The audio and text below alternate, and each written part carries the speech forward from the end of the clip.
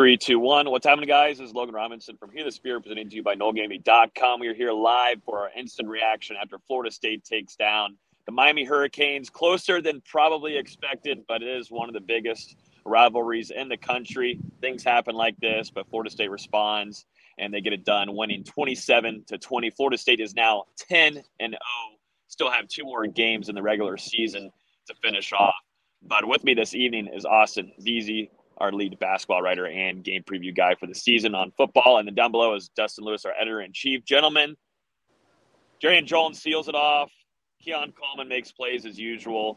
Trey Benson is just a freak of nature. I don't know how he can run that fast with size, but also got to give credit to Kalen DeLoach. Absolute monster for Florida State on the defensive side of the ball today.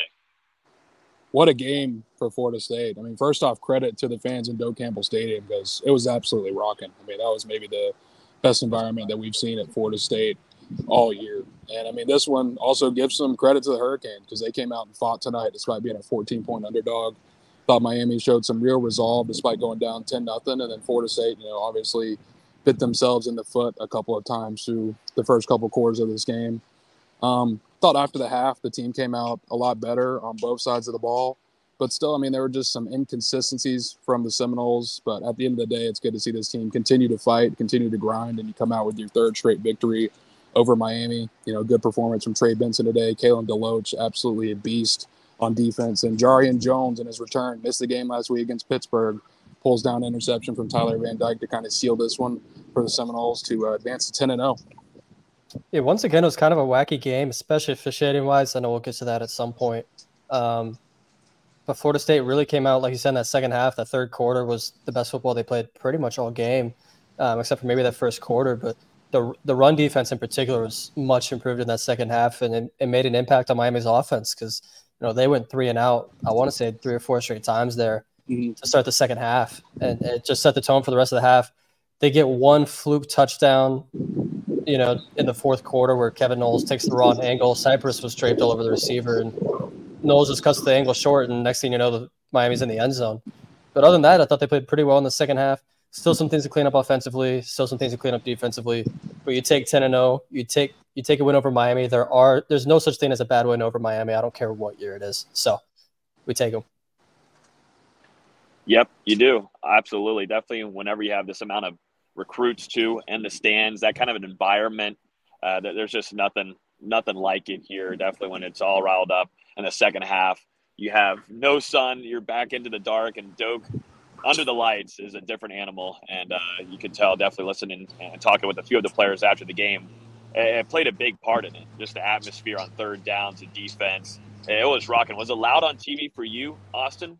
At moments, yeah, especially early in the first quarter, and then that last drive, yeah, the war chant's always going. They're always going to be, emphasizing that on TV. But it was loud. You could tell, and I'm upset I wasn't there because it looked like a fun atmosphere. Yeah, no, 100%. And looking at it, a few of the plays, man, some things that stand out to me just right off the bat, where Jordan Travis almost took a safety there, which was crazy. It should have been a safety. It seemed to be that way on TV. Got out of that.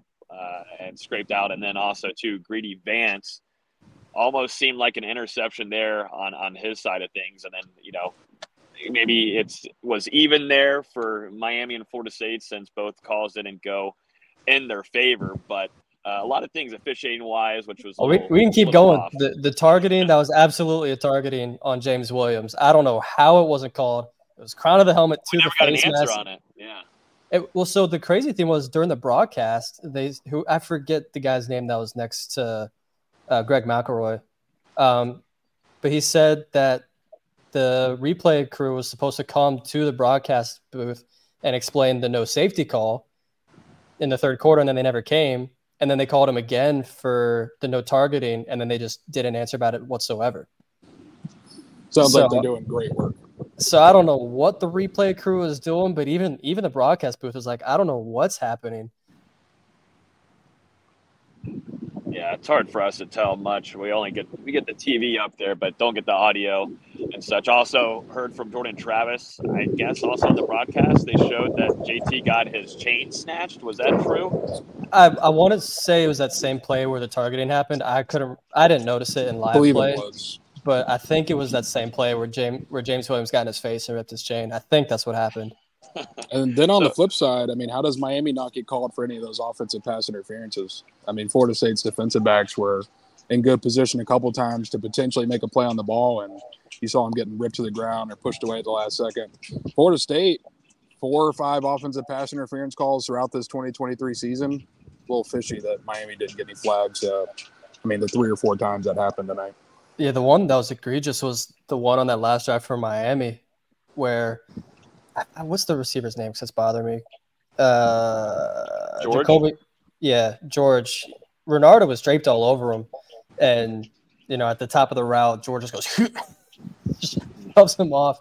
And then on the flip side, AZ got a pretty weak holding call, I thought. It looks like both guys were kind of just locked onto each other. They weren't really holding. They were just kind of standing there. And then AZ broke on the ball faster. I was stunned that was a holding call. But, ACC is going to ACC. Yeah. Well, one thing that happened, Keon Coleman came back. Kind of took a couple quarters for him to find his groove again, but once he did, man, he made some splash plays. Had that little muff there, a little scary moment for sure. FSU fans almost having a heart attack there, but he responds with a massive return, putting Florida State in a good spot to score. Then also his touchdown earlier in the game as well, where, DB was on him. Defensive DPI, everything, pass interference, he still comes down with it. Just goes to show how big of a player this guy is. He's super talented, super special, and he continues to put up highlight plays for this Florida State offense. That was a huge sequence for Florida State. I think first off, you got to give some credit to the defense for forcing them to stop there inside the Miami 20, punting away to Keon Coleman. And I mean, man, you just get to see some of that natural talent when you talk about the 6'4", 215-pound wide receiver.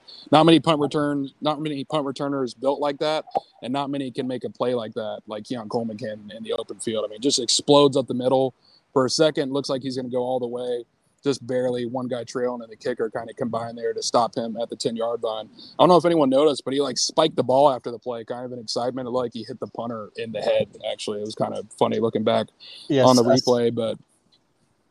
I saw the video, and it kind of looked like he broke the U over his knee, too. Like, it was all in one motion, spiking the football, breaking the U. All-time clip. I love it. We'll have to go pull that one up again. And then a couple plays later, I mean, Keon Coleman just does what Keon Coleman does. Jordan Travis, one of those contested throws in the end zone, and Keon Coleman, being the wide receiver that we know he is, goes up and gets it like we've seen against LSU, like we've seen against Clemson. That's just kind of his patented play during this season at Florida State. His 10th receiving touchdown of the season. Gave FSU a 27-13 advantage at that point, and was enough, obviously, for Florida State to continue riding that out and survive tonight. Yeah, and he definitely should have had a lot more catches and production than he did. 4 receptions for 24 yards and a touchdown, but he had 10 targets. There was one play, third or fourth quarter, where he had Miami cooked on a slant and go and gets held at the top of the break. Doesn't get called. Early on, Jordan Travis was struggling to find him and connect with him. You could tell that he was working himself back in, whereas Johnny Wilson, it looked like he didn't miss a beat. Those back shoulders were there all game, and yeah, Johnny dropped one late, but otherwise, I thought he played pretty well. And it was good to see those guys back on the field. Yeah, JT loves going to Johnny Wilson. That's kind of his blanket guy, and they took multiple shots, back-to-back shots as well. One of them was dropped to Johnny on the sideline over here. But fun fact here, too, guys: Jordan Travis, only quarterback in program history for Florida State to go 3-0 against the Miami Hurricanes, which is a pretty crazy fact. I mean, this kid just continues to break records and all this kind of stuff. But some history was made today with Jordan Travis getting that win. What do y'all think defensively? Just starting off with Kalen DeLoach's play, recording 2 sacks, multiple pressures. He was just all over the place, and he just like Mike Norvell said after the game. Speaking with him, he thinks Kalen DeLoach is playing at an elite level. And it was good to hear from Kalen DeLoach just tell us after the game, how much it meant to him to get this win in his last game against the Hurricanes and how much it means for him and also for this team, but also understanding that, they're on to the next. You think about this one just for a little bit longer, and then, you got still 2 more games in this regular season to take care of. But defensively overall, and also Kalen DeLoach's play. Kalen DeLoach was a monster tonight. I mean, just flying around the football, finished the game, led the team in tackles with 10. Obviously, those 2 huge sacks, continues to be FSU's leading sack getter so far in 2023. I mean, he made a huge impact on this game. I thought Florida State's pass defense, for the most part, we talked about that one broken play for Jacoby George. I mean, outside of that, if Miami doesn't hit that, they finish with under 100 yards passing on the evening. It was really the rushing defense that was having some big struggles at times, and that was kind of what we talked about on the podcast a little bit. We knew that Miami wanted to pound the rock and try and control the clock as much as they could, and I mean, credit to them. They're having some real success there. Those first 2-3 quarters, but then Florida State able to buckle down there and do enough at the very end to kind of whore them off. Yeah, I agree that the Russian defense was suspect early on. I'm trying to get to – yeah, here it is. So in the first half, Miami was averaging 5.1 yards per carry, and then in the second half, it was just 2.3 yards per carry. So a much better impact, especially on the defensive line and the linebackers in the second half. They're doing a better job of filling those gaps, making the tackles, because that's what Miami does is they're going to force the running back to go one-on-one with either linebacker or defensive back. First half, Florida State wasn't making the plays. Second half, they were. Deloach was Timothy Turner. I mean, he was so good tonight. He had 2 sacks. He should have had a third. He was just everywhere when Florida State needed him to be. And I really didn't think, the defense messed up too bad on some of those runs. It was just a couple times either a poor angle or you have the running back bounce off the first tackler and go for extra yardage. For the most part, they were in those right spots. You just got to be there and make that play. Yeah, and even if we go back to Miami's first touchdown of the game, that kind of weird jump ball to the corner. Yeah, it was like the 4th time that series where Florida State didn't quite look ready defensively, and Miami caught them a little off guard. There was a lot of that happening in the first half. I didn't really see much of that in the second half. It was good for Fuller and those guys to get that cleaned up. It was a weird play, right? Like Renardo, it seemed like it took him an extra half second to react there, and that was just enough space the Miami receiver needed to make that play. And on the broadcast angle, it honestly looked like Emory way overthrew it, but ended up being, right where it needed to be. Another player too we cannot forget about is Alex Mastromanno. I was going to bring him up. Can you say it, Dustin, for us, please? Don't. The punter from down under. No, he deserves it though. He deserves it. Incredible day by him, pinning the Hurricanes multiple times. He was in his bag this afternoon and going into the evening. He played great. He's been that way throughout this whole season. Mm-hmm. And Mike Norvell giving a lot of credit to him. He also got to help break the rock after the game. But so all the specialists too. Shout out to Ryan Fitzgerald too, staying perfect on the night as well. Ended up getting some crucial points of Florida State coming out and getting this victory. But overall, special teams also too, punt coverage, kickoff team. The special teams played a big part in this. But Alex Mastromanno, man, MVP for me. Special teams and a top 3 player from tonight, just the way that he was able to flip the field on the Hurricanes. The whole unit was massive in this game. Alex Mastromanno, 7 punts for 343 yards, a 49-yard per kick average. 5 of those 7 punts fell inside the 20, and I think we know a couple more traveled even longer than that, depending on the Hurricanes inside the 10 and inside the 5. He did a really good job of flipping the field position for the Seminoles. We talked about Keon Coleman's punt return. I thought the kickoff coverage for Florida State, didn't get a ton of opportunities in this game, but when they were out there, really good. And you're talking about a Miami team that was among the top in the country as far as their kick return unit coming into this one. So Florida State special teams, once again, make an underrated impact and help pull out this victory. Yeah, I want to say it was 2 punts down inside the 5 for Mastromanno. Just an incredible night for him and the whole special teams coverage. I said it on Twitter. I'm open to the argument of him being the best punter Florida State's had. He's just been so unbelievable this year. We'll have to dig through that history book, but got an argument, I think.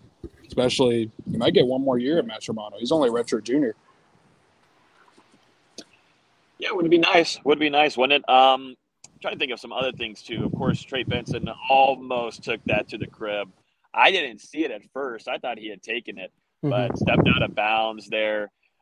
He just overall, he's getting faster. I don't know what it is, but there's times where I don't think he's able to slip through these little seams that he finds downfield. But he's torching defensive backs at 230 pounds like that. It's super impressive. Like when we talk about the NFL Combine here, once we get into the spring, it's going to be so much fun to cover this kid. I mean, there's multiple guys that are freak athletes on this roster, but Trey Benson, it's freakish how quick he can be at that size, because you think of him just being that physical runner downfield.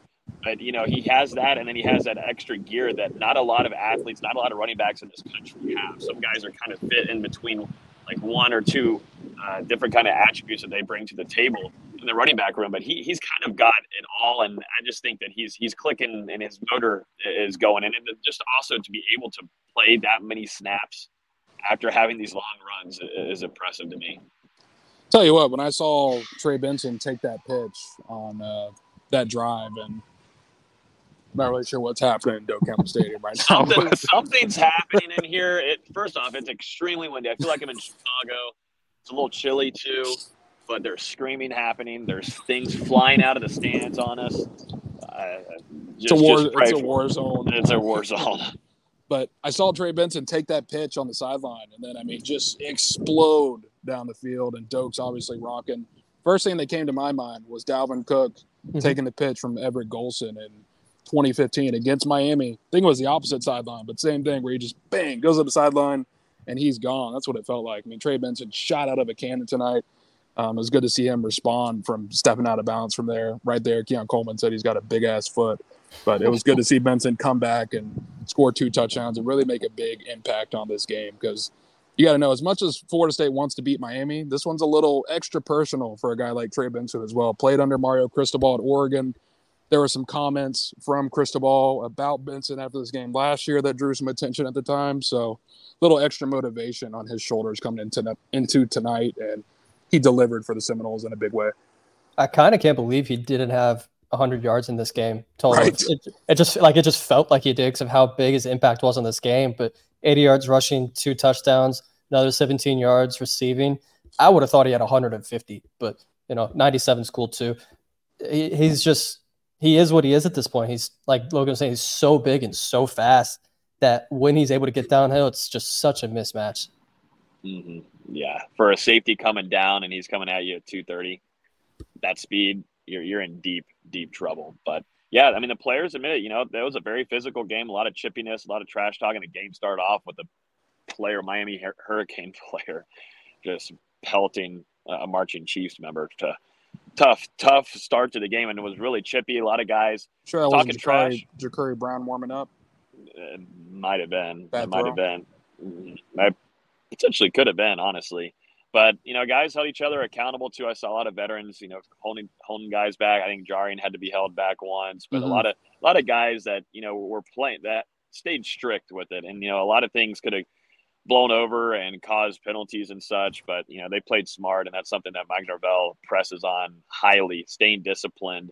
And this team is doing a good job of that. Definitely when it comes down to a couple plays like this, you can't allow these silly penalties. And we've seen that in years past with this team, and they just come a long way.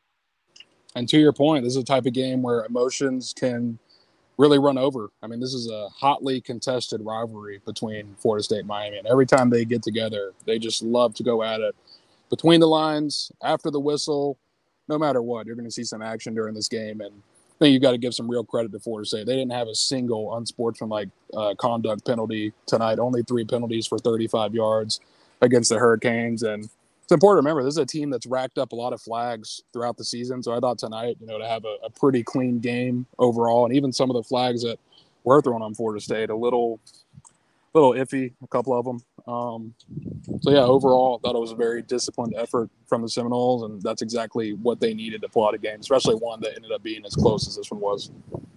Not only was it 3 penalties, but one of them was after the Jaron Jones interception when the game was over and they're just celebrating. So it's really just 2 penalties when the game matters. In a rivalry game, as highly contested as Miami can be, that's a win. Florida State's had their issues at times this year, like at Wake Forest. There was a bunch of penalties. LSU, there was a bunch, but a lot of those were iffy. For essentially 2 penalties and 20 yards, that's big time. So only 1 unsportsmanlike conduct. Let me call that back. I don't think there was none on Florida State. That's what it would have been after the play, unsportsmanlike conduct penalty at the very end of the game. Well, yeah, that's what I'm just saying. I'm not counting it because the game's over. They're celebrating because they beat Miami. Gary here on Facebook asking, and we'll now kind of move into where Florida State stands in the rankings, and still got some big games going on right now as we speak. But Washington beats Utah. Gary asking, guys, what are your thoughts on Florida State potentially dropping number 4? He thinks that Washington jumps Florida State and takes that number 4 spot. What do you guys think? Don't give a shit. Ohio State and Michigan still have to play each other, so as long as Florida State wins out, they'll be in the playoffs. That's all that matters. It's a possibility for sure. I mean, Washington getting another win over a top 25 team. Florida State, was 14-point favorite tonight and unable to cover the spread.